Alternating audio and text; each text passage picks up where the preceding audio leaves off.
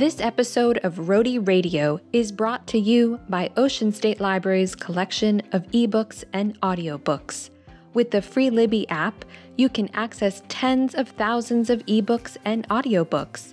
Use your library card to download library books directly to your mobile device to read or listen anywhere, anytime. When you borrow ebooks and audiobooks from Libby, there are no fines and nothing is ever overdue. Download the free Libby app today and start reading. You're listening to Rhody Radio, Rhode Island Library Radio online.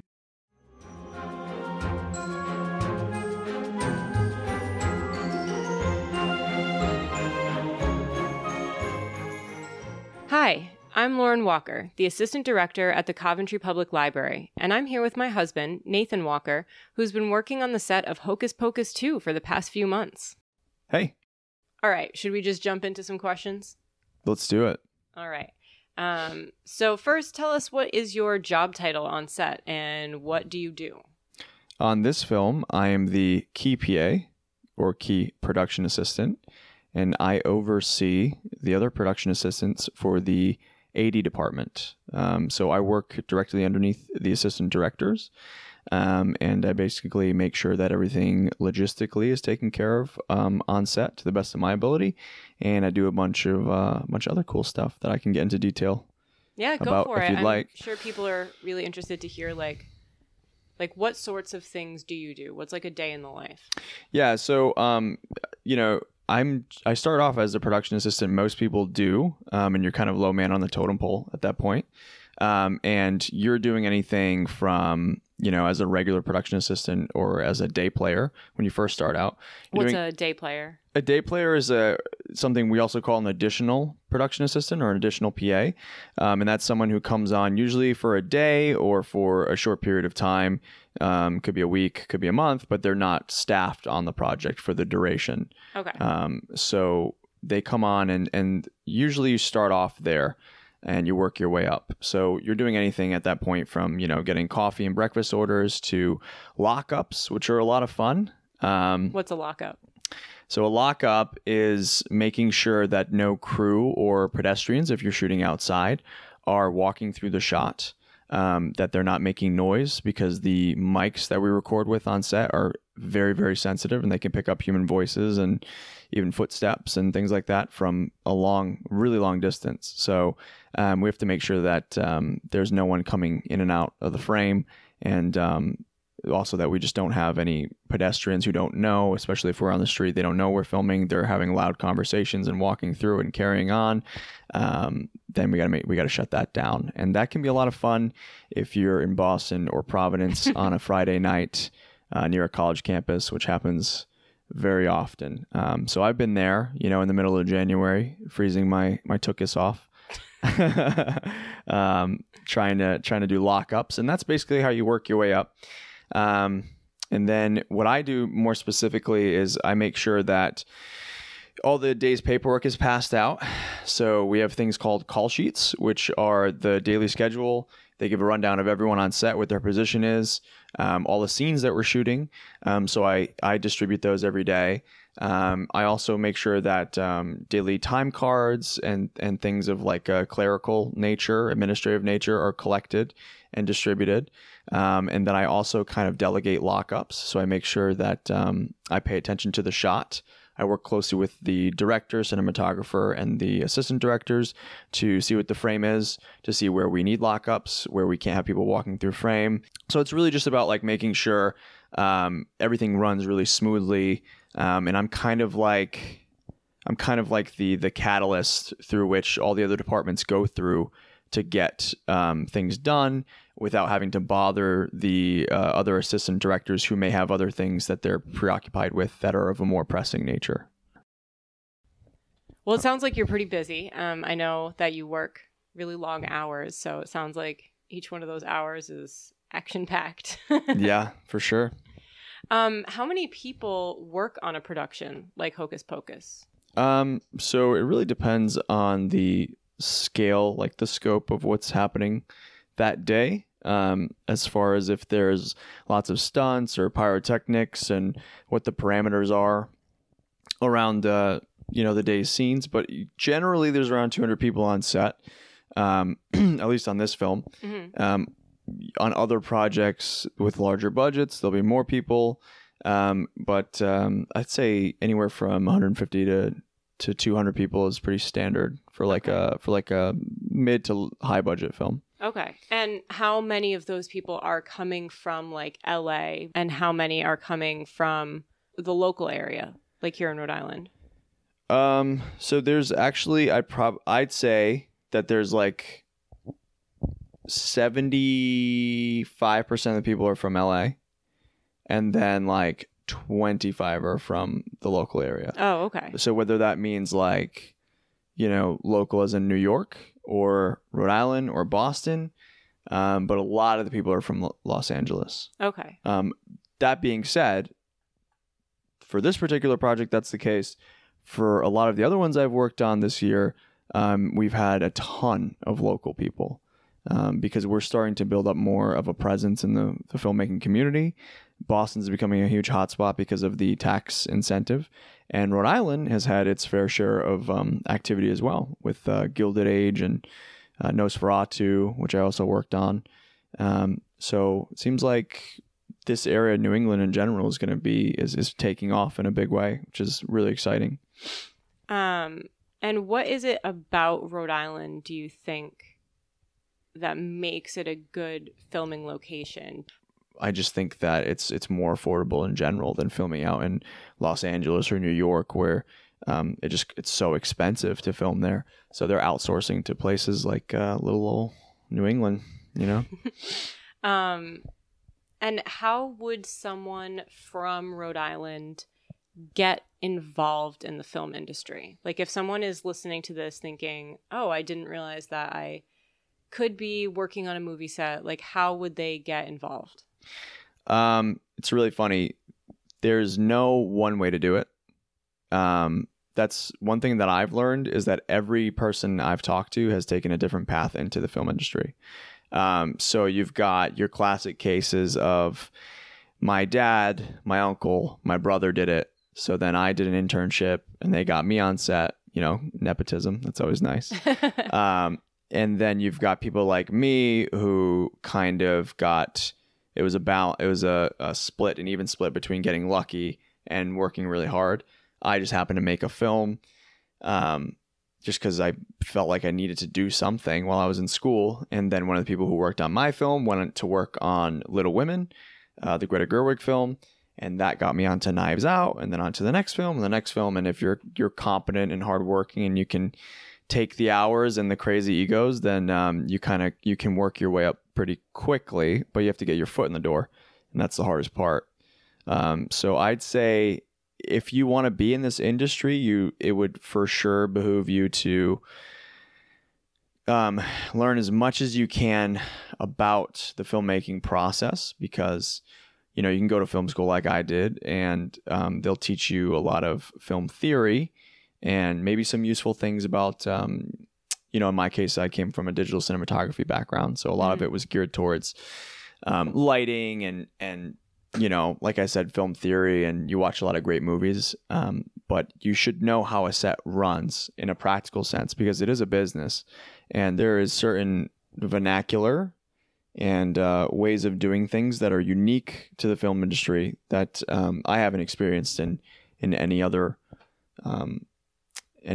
type of business or industry. So I would say, you can go online these days and just read a blog or watch YouTube videos and learn a lot that way. You don't necessarily have to go to film school.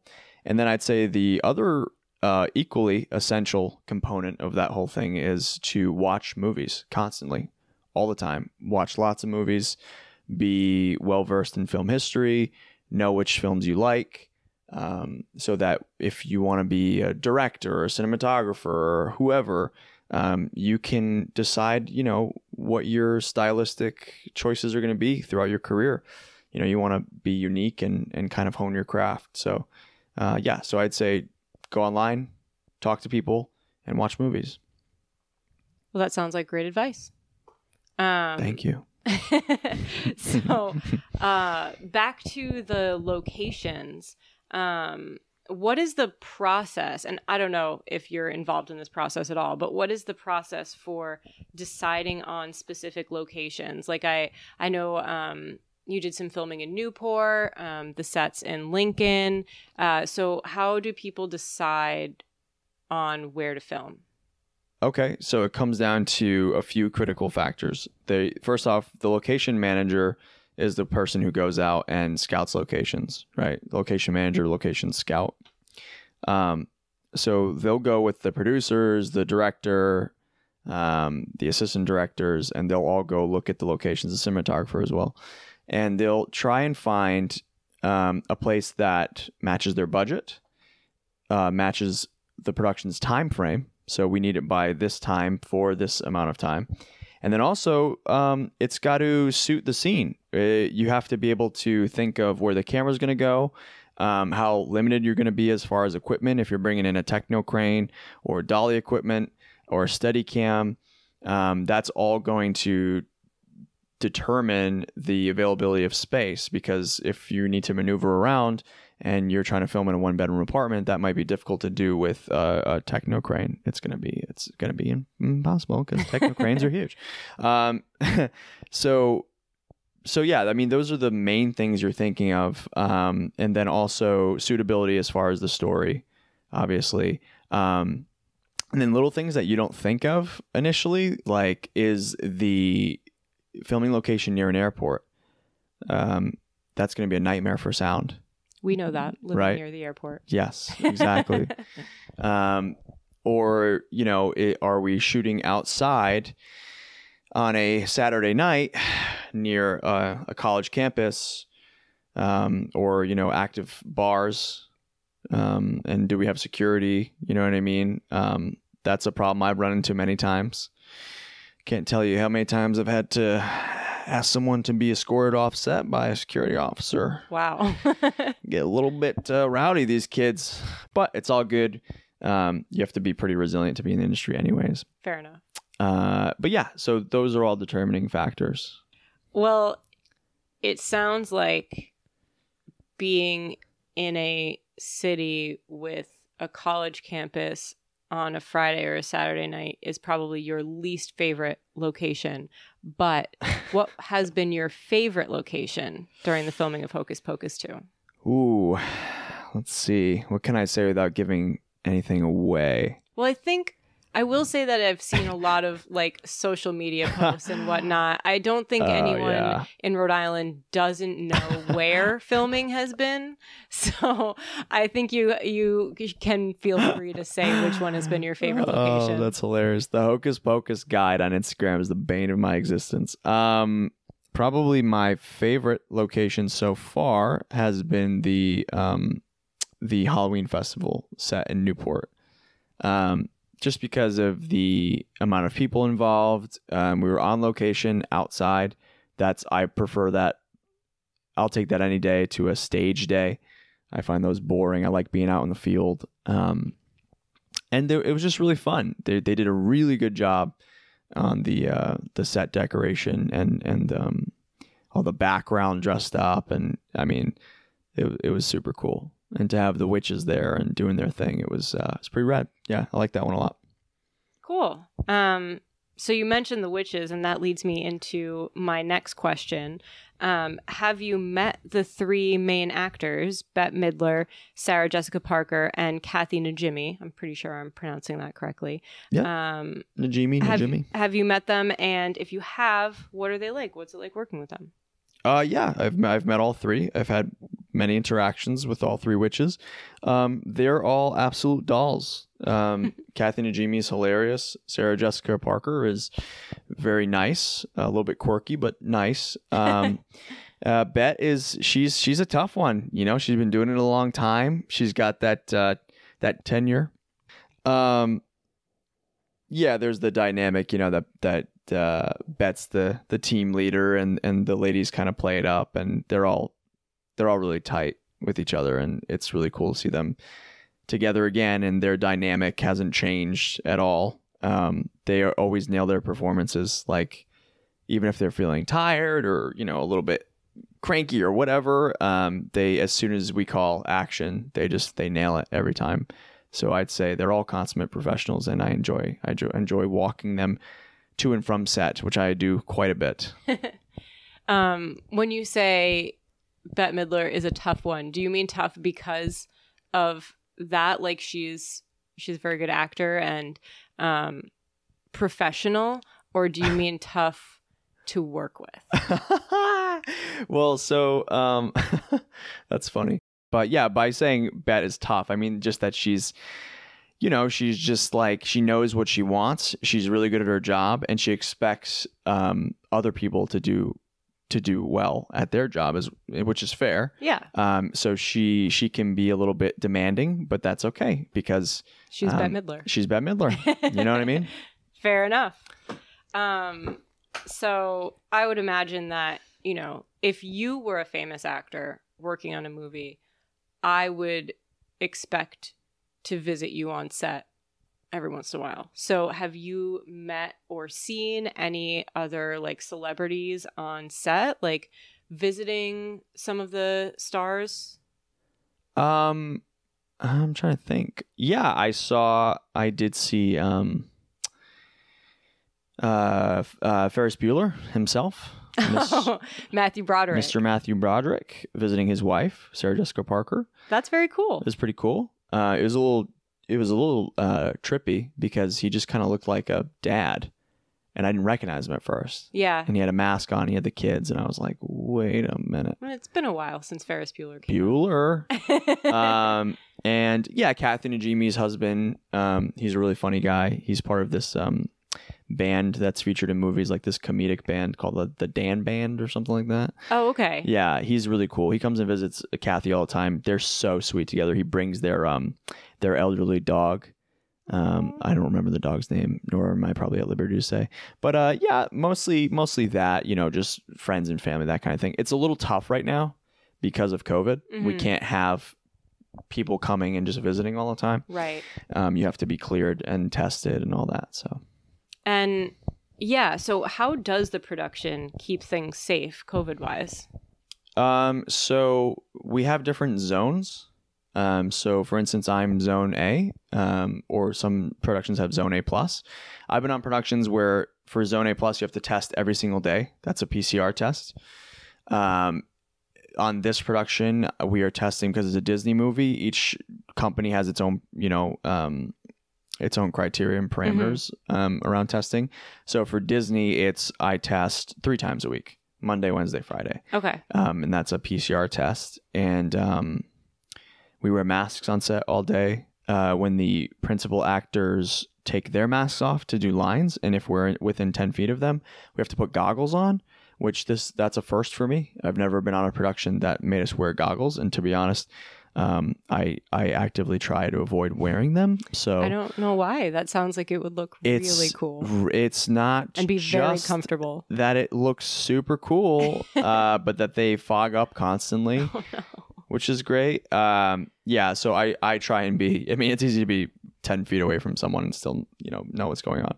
Mm-hmm. I'm usually hanging out with the director and the cinematographer, and we're just talking about like, hey, what do you think the next shot should be, Nate? And I'm like, well. Glad you asked. No, that doesn't happen. We can let people think it happens. Yeah. Okay, so not speaking of the actors, but the actual characters, who is your favorite Sanderson sister and why? Who's my favorite Sanderson sister? I think Mary, the witch played by Kathy Najimy. She's just so funny. She's so funny. And in this one, she's been allowed to like improvise a lot more. Oh, okay. So she has some great one-liners and just like, you know, she's the more like goofy kind of like doltish one, if you will. And then Sarah's like, you know, she's the sexy witch. Mm-hmm. And then Bette's the leader or whatever. But like, I just think that Kathy, for one, is so awesome. And yeah, her character Mary is super funny to watch. So I think she's my favorite. Okay. Which is probably controversial. You know, actually, when I think about like, obviously, I don't know anything about Hocus Pocus 2, but being someone who was born in the 90s, I've seen the first Hocus Pocus many, many times. Mm-hmm. And when I think about it, like on a line by line basis, like Mary has the funnier lines. Yeah. And I mean, probably Sarah has the least funny lines. And it would be like between Mary and Winifred having the best jokes. Yes. I like the whole kind of like Three Stooges act that they're doing. Yes. Where like, you know, Bet's clearly like the mean one. She's kind of the Mo, you know? Right. Yes. But I just think that Mary is so funny. And like I said, she's got a lot of really good stuff to work with on this one. Yeah. Yeah. So here's a random question. Mm-hmm. What is the food like on set? Like, do you get food from like local restaurants or like a catering company, or how do you get it and how good is it? I'll tell you what, Lauren, unequivocally, it is my favorite part of working on set. You know, the glitz and the glamour, all that, it's overrated. The food is amazing. We have two different types of food on set. So we've got crafty, which is just like they have it on set. It's like usually a table that's set up or it's served out of the back of a truck, and it's just like, you know, snacks, but any snack you could kind of want, right? Like, so chips, chocolates, peanuts, coffee, hot chocolate, Gatorade, sodas. Like I had bags of buffalo pickles, like bags of them. I've never even heard of that. Yeah. They have olives. Yeah. Just a lot of cool stuff. So that's like the snacky component of it. And then there's catering. And catering is also there every day. And they serve breakfast. So you get there first thing in the morning. You can get your breakfast burrito or your hash browns or your French toast, waffles, anything you want, really. And then they serve lunch, which can be very late in the day, or it can be, you know, like normal lunchtime. So they serve like the big meals. They serve the, you know, the chicken breast and the steak and the, you know, like just big entrees and things like that. Wow. They also have lots of vegan options. So there's always food.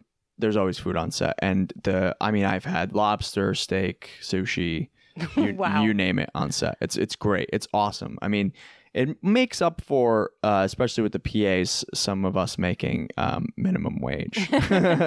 So it's definitely a consolation for some people on the, you know, on the lower end of the scale, the below the line folks. But yeah, it is pretty awesome.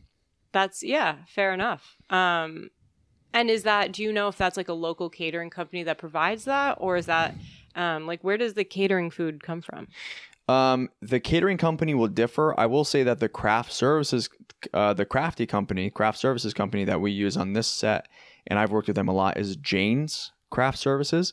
And Jane is the name of the key, I guess. Yeah, she's technically the key craft lady. I don't know what the technical title is. Not craft lady. But her name is Jane Wilworth, and she's awesome. And she's like an on-set mom to me. She's so sweet. We get along very well. And her catering, her crafty company / catering company is awesome. So it's Jane's Craft Services. Very cool. Yeah. So cool. What has been your favorite on-set moment, or like, has anything funny happened on set? Oh my God. What's your best memory? Yes. So there's a lot of stuff I can't say. Sure. Because I can't give anything away. No spoilers. But there is a there's a moment that I thought of that I can talk about. So there was a set that we filmed on where we were outside for a week and a half, and it was very rainy and muddy and windy and just awful. I mean, everything was waterlogged and mud up to your knees, and it just was like, I mean, maybe not that much, but I did walk into work both ways uphill. So, but you know, it was just rough, really rough. And it was the last day, and it's freezing cold out, and we just had one more shot to get. We had just like burned down a house, and it was like this big stunt scene. And the last thing to get was us. There was a spider in a box. And they brought in a spider wrangler, which I didn't know was a thing. And we all called him Spider Sam because his name is Sam. And it kind of sounds like Spider-Man, I guess. So, you know, basically what the director wanted was this spider to come out of this box, crawl to the edge of the table, and then descend via web to a suitable point in the frame. So easier said than done. So basically there was a solid like hour and a half block where, I mean, the director's like trying to get this spider out of this box, and it doesn't want to come out because, you know, there's a bunch of like sweaty middle-aged men with bright lights standing over it and a camera. So I mean, I don't blame the thing, but you know, they're like the spider wrangler's trying to tickle it with a with a paintbrush. You know, they're trying to like, the director's like, how are we gonna get this thing out of the box? And I'm like, maybe we can entice it with like a all expenses paid trip to Hawaii, and like everyone laughed obviously because it was pretty funny, as are most things that I say. So basically, we were just like trying to figure out how we can get this thing out of the box. Someone posited the idea of like honey, because they maybe got the idiom confused about flies and honey. I was going to say, is that a thing? What I thought flies dipped in honey might be an enticing little treat, you know? Because they eat bugs, right? Yes, they love bugs. They yeah. Did anyone think of using a bug as No. We honey, just bugs, no. We just shouted at it and tickled it with a toothbrush, or a paintbrush. But the whole thing was like, you know, it's still an animal, so we can't be aggressive with it. Right. So you have to be like, So you know, didn't shout at it. No, we didn't shout at it. But I was in my head, I was cursing whatever fate brought me there. But yeah, so that was a solid almost 2 hours of trying to get this shot of the spider. And at the time, I was incredibly annoyed because I was cold. It was a very long day. I was tired. But looking back on it, it was kind of funny. And Spider Sam was a cool dude, so it was worth it. I had a good conversation with him. It's very funny from my perspective. Oh, good. I'm glad I could amuse you. It's funny to hear. I'm sure being there wasn't. It was infuriating. Yeah. But yeah, so we got our shot of the spider. That's good. Mm-hmm. It didn't actually do what we wanted to do, by the way. No. It kind of like just slightly came out of the box, and we were like, all right, you know. So if we see a scene in the movie where the spider comes out of the box and drops down on a web, that's going to be probably CGI? Yes. All right. Yes, that's going to be Keep CGI. an eye out for that. Yeah. So if you could describe the movie in 3 words, what would they be? They can be 3 consecutive words, or they can just be like 3 adjectives. 3 words? Yes. Can I use 4? If you must. The witches are back. Wow. Boom. Can I drop the mic? Slow No, I clap. shouldn't. I own this mic. You shouldn't drop the mic, but that's a slow clap. But bam. That's great. Mm-hmm. All right. So, I mean, that's all of the questions that I have. Is there anything that you want to say about the movie that I didn't ask you about? About the movie or about working on it, etc.? No, yeah. Everyone go. It's going to come out on Disney Plus, so check it out. I'm sure you're all stoked for it. I am too.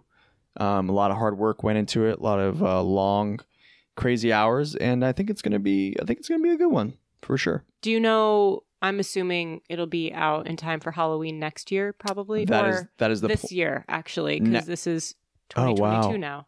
I believe there was a Disney Plus ad that came out that said 2022, but that's about all I know, and that's all I can say contractually. Okay. But I think, like I said, I think there was an ad that did specify it, and you could probably go on Hocus Pocus Guide on Instagram, and they'll tell you everything you need to know.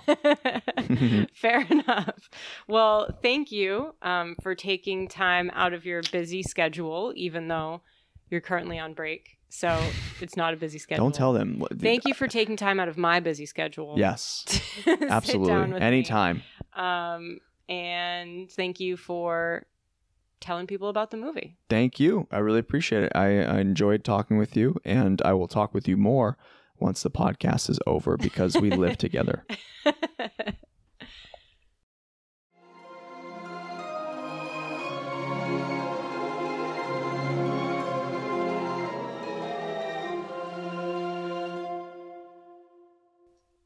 Rhody Radio is proud to be a resident partner of the Rhode Island Center for the Book and is brought to you by library staff and community members all around the Ocean State.